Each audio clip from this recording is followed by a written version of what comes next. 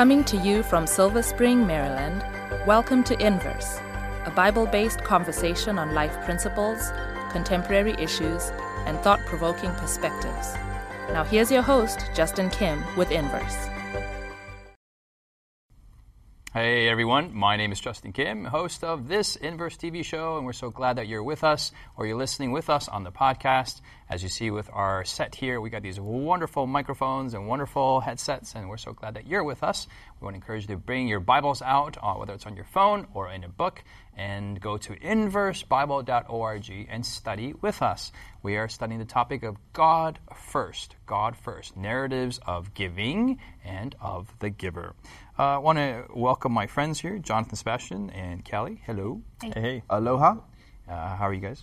Good. How are you enjoying, Jonathan? How are you enjoying this quarter on giving, on God first? I really enjoy it. You really enjoy it? I really do. I really like the kind of the philosophical aspects of it and how we are diving into, the principles and why do we give, but then also how it relates to God's character and how we see that in creation and in every aspect of life, in righteousness, in the way that God lives and acts, and how that relates to our lives as Christians, especially living in these last days that we are in. Looking forward to the coming of Jesus. How do we live our lives? How do we spend our gifts, our time, our money, in that reality. So I appreciated this lesson really much. And the study guide, I think, is awesome because it just speaks right into my way of thinking. So I've been enjoying it thoroughly. Oh, very good. Yes. Very good. Very good. Callie, what are some things that you like about this quarter, or do you hate it altogether? Is now the time to say that? Yeah, you can say that. Okay. I think what I like is that it's very story-centric. Story-centric. I'm not... Yeah, I just like... It's like a topic we've talked about a lot, stewardship, giving, but it's just nice to take it's it. It's the topic that keeps on giving. Yes, exactly. Oh, wow. Okay, anyways, I like the narrative approach because I like stories, and I feel like even though there's stories a lot of times that we know, that there's always more to get out of the Word of God, and I just love being reminded of that. Yeah. Well, we're going to have a word of prayer. We're going to go to 2 Chronicles chapter 28, and don't worry, we'll ask Sebastien what he likes about it too, but we're just going to put him on reserve for now. And let's see, who would like to pray? I can pray. Callie, can you pray for us? I'd be happy to pray. Father in heaven, we thank you so much for the gift of your word. Amen. And we thank you for the example of these men and women who have gone before us. I pray that you'd guide us by your Holy Spirit right now as we study.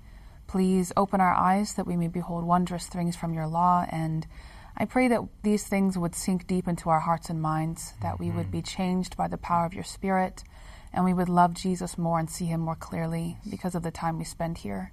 We ask and pray all this in his name. Amen. Amen. Jonathan gets to read from 2 Chronicles chapter 28. And, man, it's just a long narrative. We won't read all of it, but let's start from 16. Okay. At the same time, King Ahaz sent to the kings of Assyria to help him, for again the Edomites had come, attacked Judah, and carried away captives.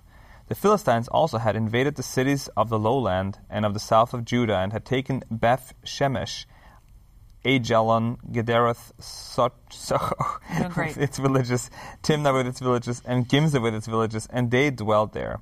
For the Lord brought Judah low because of Ahaz, king of Israel, for he had encouraged moral decline in Judah and had been continually unfaithful to the Lord.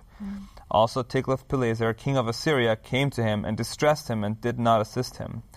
For Ahaz took part of the treasures from the house of the Lord, from the house of the king, and from the leaders, and he gave it to the king of Assyria, but he did not help him. Sebastien, pick up from verse 22. Sure.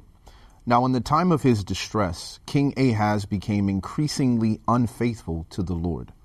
This is that King Ahaz. For he sacrificed to the gods of Damascus, which had defeated him, saying, because the gods of the kings of Syria help them, I will sacrifice to them, that they may help me. But they were the ruin of him and of all Israel. So Ahaz gathered the articles of the house of God, cut in pieces the articles of the house of God, shut up the doors of the house of the Lord, and made for himself altars in every corner of Jerusalem. And in every single city of Judah he made high places to burn incense to other gods, and provoked to anger the Lord God of his fathers. Now the rest of his acts and all his ways from first to last, indeed, they are written in the book of the kings of Judah and Israel. So Ahaz rested with his fathers, and they buried him in the city in Jerusalem, but they did not bring him into the tombs of the kings of Israel. Then Hezekiah his son reigned in his place. Okay. So, Sebastien, what's going? Can you give us a little bit of background information on this dude named Ahaz? So Ahaz was a relatively young king. Around 20 years old, he became king in Israel. And as he got into his position as king, he was an individual who faced a crisis very early on. And in that time, because of his unfaithfulness to the Lord and the defeats that he suffered, he ends up suffering a sort of like a crisis of faith. And when we come to the narrative, right, he begins to turn to these other gods, thinking, well, because we, suffered this loss, because their gods helped them, then this is the direction I need to go. And he was thinking very much outcome based, right? Not really looking internally, but he was just looking what was going on around him. Yeah. And this led him to sort of give almost first of all, to the wrong source, but also in the wrong ways, right? When he talks about sacrificing to the gods of Damascus. Yeah. My understanding is that Ahaz was one of the kings that, after Israel broke to the north and the south, yes, that there was an attempt to realign these monarchies back together again. And I forget actually who and who, but the daughter of one and the son of one, they got together, and there was conniving going on. And Israel, who was traditionally more unfaithful, and then Judah, which was the more generally speaking, better of the two. Yep. Somehow through political intrigue and political guile, they got together, and Ahaz was the child to bring them together again. Yeah. What does this reveal about mixing? What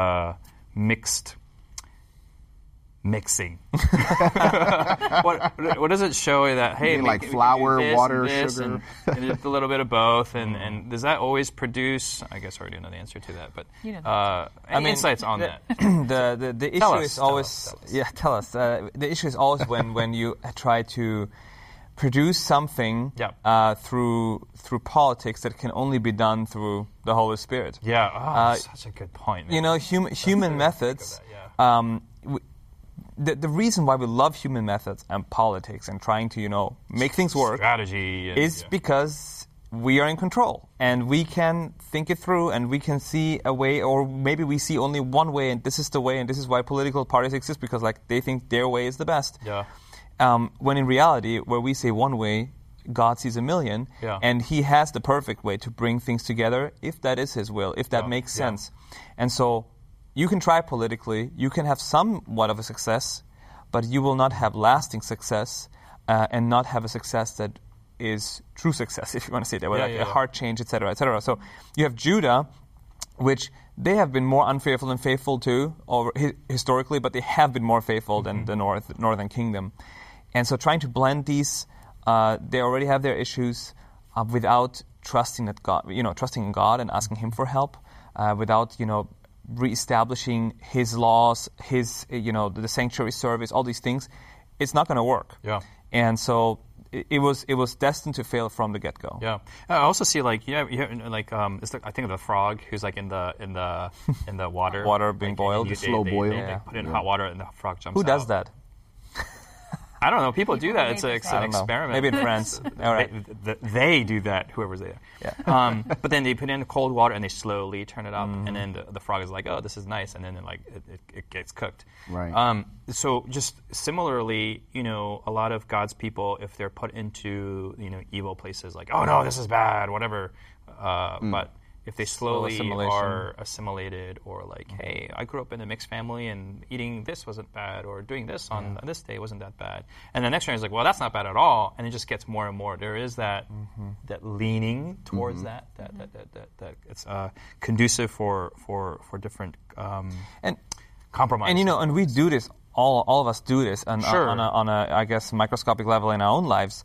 when we let something into our lives that, might be a bad influence or whatever it is, but it's maybe so small at first that, it doesn't really, there's no immediate effects of this. Yeah. But over time, even a little hammer and, what do you call it, the little thing. Chisel? Chisel can break down a big rock, you know. Just let time pass, and then, usually with one compromise comes another one, and then suddenly you forgot about your original pledge to loyalty to God and your original understanding of right and wrong, and you're just swimming in this soup of gray, The stages are always desensitization, yes, turns into tolerance, and then tolerance turns into enjoyment, and enjoyment becomes full-on acceptance. And it's just, that time period. And you take pride in it, and then you don't even see the issue anymore. And you even propagate it. You can also look at the fact that people... There's so much division in the world that sometimes people make unity the of-all, end-all, be-all, right? Like, why can't we all just get along? Why can't we all just be one? Put all of those differences aside. And I think God shows us, through the experience of Israel and Judah, that sometimes division is better. And that unity is not always achievable on grounds that are acceptable to God. And so when you sometimes come into a place where I would love unity if it could be built upon the Word of God. I would love unity if it could be built on faithfulness to God. But if it's not going to be built on that, then let there be division, right? And even conflict. And sometimes we're so conflict avoidant that we will do anything at all costs to appease in order to maintain unity. And we see the fruits of that from the experience of Noah, right, which we looked at in episode number 3.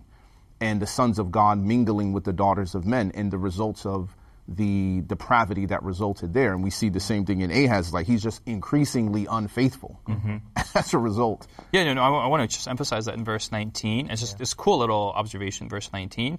The Lord had brought Judah low because of Ahaz, king of Israel, for he had encouraged moral decline in Judah and had been continually unfaithful. And compare that to verse 22. Now, in the time of his distress, King Ahaz became increasingly unfaithful. There's these two adverbs with ly at the end. Yeah. Continually, increasingly. It wasn't like, okay, guys, we're just now going to be evil from now on. Yeah. It's like the slow progression. And it was so bad that he became a byword, like a saying. Right. Who This was is that King Who was Ahaz. that one? That one. But you're as bad as Ahaz. Yeah. That became a fortune cookie. But- Or I mean- you are an Ahaz, right? But like you look at that in the beginning of chapter 28, it kind of describes the stuff that he was doing. Here in verse, Tell us. let's start in verse 2. 2. Actually, the end of verse 1, it mentions he did not do what was right in the sight of the Lord. But then verse 2, for he walked in the ways of the kings of Israel and made molded images for the Baals. He burned incense in the valley of the son of Hinnom and burned his children in the fire. Yes. According to the abominations of the nations whom the Lord had cast out before the children of Israel. Yeah. And he sacrificed and burned incense on the high places, on the hills. Under every Super tree. uber bad. I mean, this is super uber bad. Yeah. This is like demonic worship. Yeah. All right? Like he's gone as far as he can go, basically. Yeah. And just a nuance, like I was looking at, he's worshiping to idols, and in 1 Corinthians 10, what's so bad about, where's 1 Corinthians here for New Testament? New Testament is a good start. Yes. It's a good start. After Romans. 1 Corinthians 10, verse 20. So Paul is saying, like, hey, idols really not anything. But what's more, you scratch the surface, verse 19. Verse 19, did I say verse 20? Anyway, verse 19. 19 says, what am I saying then? That an idol is anything, or what is offered to idols is anything? Verse 20, rather, that the things that the Gentiles sacrifice, they sacrifice to who? Demons, and not to God. So, like, we look at in our modern sophistication, we see this, idol thing. This is just wood or metal or whatever it is. But what's behind it is, there's a spiritual warfare going on here. Absolutely. And we have to, for someone who is once part of the people of God to now worshiping demons, like, how in the world do you get to that point? Yeah. Well, think about the warfare you're talking about is a competition for your giving, right? When we're dealing with this God first theme, there's also someone else that wants to be first in your life, right? That also wants that position. So if we're not giving to God, who are we giving to? This verse. And how do we do that in our modern context? Let's bring it. We're blasting Ahaz. Ahaz such a horrible. He's a dork. He's a geek. Man, I'm not going to be like Ahaz. But how do we do that today? We don't sacrifice our children. Well, do we? Do we? I mean, like, there's a Says different God. way. They might have sacrificed children by throwing them in the fire or whatever they did, but like, there is a way to sacrifice children today by letting them be exposed to certain influences that are not, godly in its origin. I think there's other ways to do this today, and so we should be careful not to judge too quickly. Sure. Yeah. Sure. Yeah. And also the gods of wealth, right? People can be so obsessed with money and thinking like Ahaz, he's expecting supernatural protection. Yes. And people think, if I have enough money, if I have enough fame, position, political capital, I'm protected, my children are protected, but in the end, you end up sacrificing your children in that process, and it says this is what's required, or you think about athletes, to obtain that level of greatness, you have to sacrifice your family. Yes. And in the end, the results are very devastating and catastrophic. There's two practical connections that I see. One is in verse 22 that says, "Now in the time of his distress, King Ahaz became increasingly unfaithful to the Lord." It says nothing about idols. It says nothing about sacrificing children. Is in his distress, that made him worse. And so I think about, we have all these times throughout the Old Testament especially, where when Israel or Judah went astray, God brought them into captivity or different things happened, and they're like, oh, you're right, so sorry, and they went back to God. Yes. But here it's like the opposite happened. Yes. So in the one time that even helps the hardest of hearts, it actually made him worse. And so I think, where do I turn in my distress? Like, is my worship of, when I see where I'm at, do I turn towards God in those times of distress or difficulty, or do I turn towards myself or something else? And the second thing I think of is the way he's approaching these things throughout this chapter of giving sacrifices and giving money and trying to manipulate situations. That is the way a lot of worship is I want this thing from God, so I will press these buttons and give these sacrifices, then I get whatever I want. Yes. But that is not how worship to God works. Worship to God is a response. It's not I'm going to do this to get what I want. It's I'm just so grateful for what you already did. Yes. And I would say, if I can put that even further, those who give tithe with that kind of mindset, that heart, actually strengthen their doubt and strengthen you're not worshiping God. Their unrighteousness. So like, man, I gave tithe and I didn't get this blessing. Well, maybe I didn't give enough. So I'm going to give more, right? And then I'm not getting what I'm getting. So this isn't working. Yeah. So let me just try giving like a lot more for last time, and I just got to give boom, and this isn't working. And so this actually, it's not the transaction, it's the heart. Right. And it's articulated from up front as well, like encouraged. And I've had this very discussion to somebody a few years ago who was going to medical school and they wanted to be a heart surgeon. And they're like, I'm doing all these things, but I'm not sure God's going to get me into the right hospital. I'm like, what do you mean? He's like, I mean, like, I keep the Sabbath and I also make sure I study the Bible every morning for at least an hour and 15 minutes, but I'm just worried it's not enough. So you're saying not even tithe, just even your devotional life. Any act of worship, really. Anything, because it's not an act of worship. It's an act of, I'm treating God like a pagan God. Right. I'm treating him as pagan Christianity. Absolutely. Yeah. I mean, he's like a genie, as long as I rub the lamp and I get not even that, right? He's an evil vending machine, because you might not get what you want. Oh, right. He may switch it up on you. Yeah, because I press all these buttons, but he's still expressing doubts. So he's a pagan, capricious Christianity. Yeah. He may be in a good mood today. It's not even reliable. You don't even know. If you treat God that way and you expect His supernatural influence in your life and the blessings by I give, so you give me. That is not surrender. What God calls for is what you said is a response to what He has already done, and that response is trust and faith. I trust that God will guide my life. I will trust that whatever happens, He knows what's best. And that's an act of surrender. So when I give, I show my faith in God's goodness. I say, okay, Lord, I give back, in tithe and offering or whatever it is, whatever response I have to God's grace in my life. I don't do it expecting, okay, things are going to just get better and better and better. Things are going to be according what's best in God's eyes for me. And sometimes that could be challenges. Sometimes that can be things that we naturally wouldn't say, oh, that's a blessing. But when we do trust God in a process, we can know that it is a blessing for us. Yeah. And as we come through the valley of the shadow of death or whatever it is, we can look back and see God's faithfulness through it all. So I really think it's very important that we stress this point because, as you mentioned, it is often encouraged, even in church from the front, like, give and God's going to bless you, and all these things. That's right. And yes, but careful how you articulate that. Give because God has blessed you. Exactly. Yeah. Exactly. Prepositions are important, everyone. And Prepositions are important. and also think about a lot of these sacrifices, like as you read, Jonathan, earlier, the sacrificing of your son. Like we reread over that to say, look at this type of giving and worship that he's doing. But imagine the suffering it brought to him.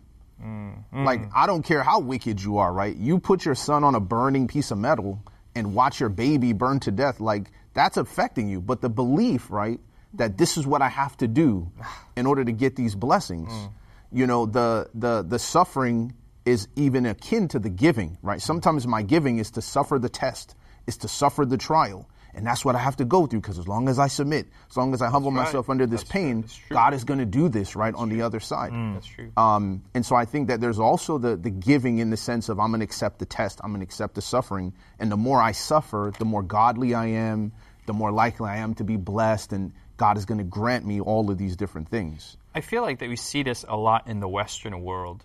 Yeah. Well, we also see it in the Eastern world too, but where commercialism and capitalism is so rampantly in your face that, especially in my context, immigrant background, you come here, you leave your former culture behind, you're trying to be successful to get the American dream, get the 2.5 kids and the one dog and the one cat and a white picket fence and play baseball with American apple pie. To get that lifestyle, I need to sacrifice my children. Yeah. Right? Forget spiritual things. They got to get straight A's. They got to get into an Ivy League school. Yeah. They need to play violin. They need to get 1,600 on it. Do people get 1,600 SATs anymore? Anyway, whatever revamped testing it Do we is. need to schedule some, But you see this all around because they couple that with Christianity. Yeah.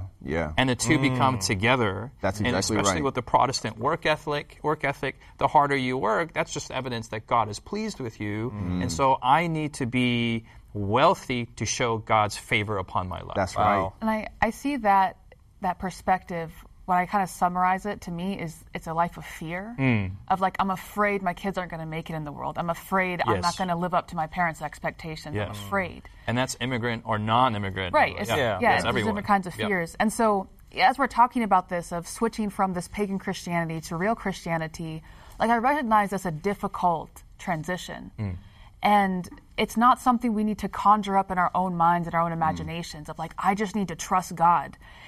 We need to take the time to behold what he has already done. And so the way that we respond is we have to see something. And so even going to God in prayer and saying, I heard these 4 random people talking on Inverse, and I know I need to respond to God's goodness, but I don't see it. Lord, please show me what I'm supposed to respond to. Jesus, please give me clarity on your goodness, because I can't see it right now. Not only bless me monetarily, but let me just help me to see your goodness. Yeah, help me to see what I'm responding to. And if I can jump off from that, it's like, sometimes we grow up in a certain way of life. Your parents do maybe even act that way in church or whatever it is in your life, and you're tempted or have been engaging in the same way because this is just how it was passed down to you. You're used to it. But what I love about the story of Ahaz is that his son Hezekiah did not follow the pattern of his father. So like in chapter 29, 30, and also in the book of Kings, you can find this story of Hezekiah. Because like I'm just looking at, the titles here in chapter 29. It says Hezekiah cleanses the temple. Hezekiah restores temple worship.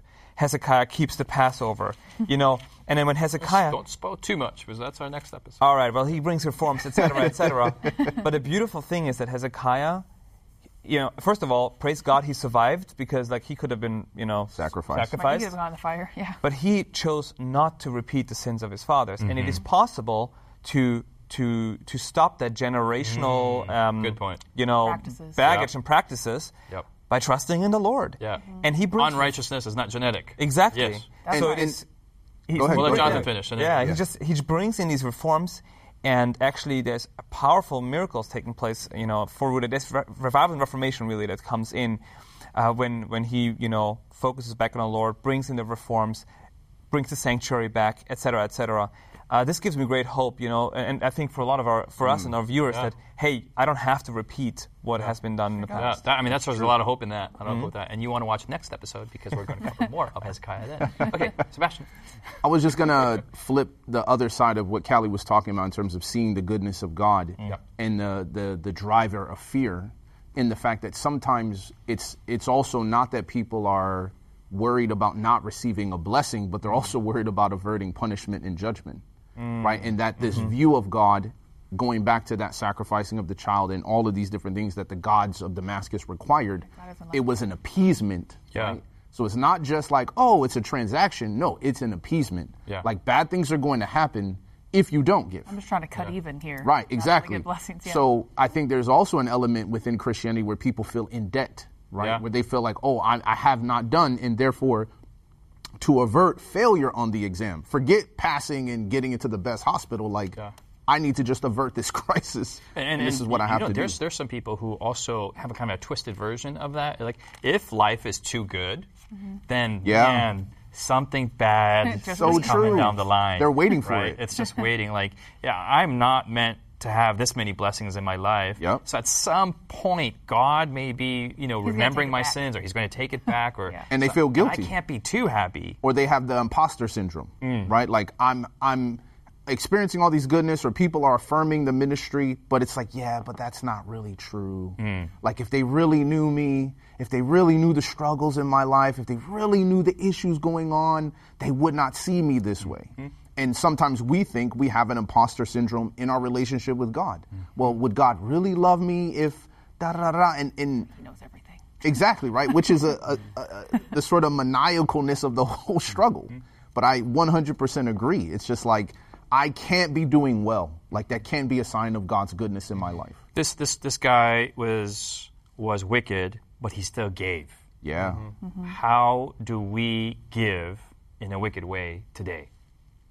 Well, I think that first, I'm just going to repeat something we said earlier, because right. I think it's worth repeating, and that is, we give to get something from God, or to make God do something instead of a response to him. So we can give literally the right things at the right time, but we're viewing God as somebody, we're trying to appease him. We forget that he gave his only son to redeem us. Or we also, even if we think, well, we cut even with Jesus, but we need to get those blessings, we just got to make sure to give enough tithes, so then we get what we want from God. My short answer would just be, do not give more than what God asked. He never asked for Ahaz's son, right? Going back to Micah.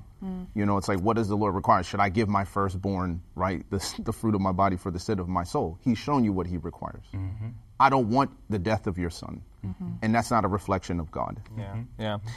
God, we often, we accept God's grace for justification, for forgiveness, but then we don't believe that he still provides grace for the transformation process of our lives, and so we try to do it in our own way. That's another way I would say that we try to give wickedly. So we give to the right person, the right amount, for the right reason. Amen. That is the recap for this. That's our plan. We want to encourage you You're the man, to Justin. give to the Lord, make God first, and make right with God. God bless you. We'll see you next week here as we continue our study on narratives on giving, especially as we look at Hezekiah. We'll see you next week. God bless. You've been listening to Inverse, a Bible-based conversation with Callie Williams, Israel Ramos, Jonathan Walter, Sebastien Braxton, Siku Dako, and your host, Justin Kim. Inverse is brought to you by the Hope Channel, television that changes lives. For this and more inspiring episodes, visit inverse.hopetv.org. Find us on social media, #InverseBible. Until next time, this is Inverse.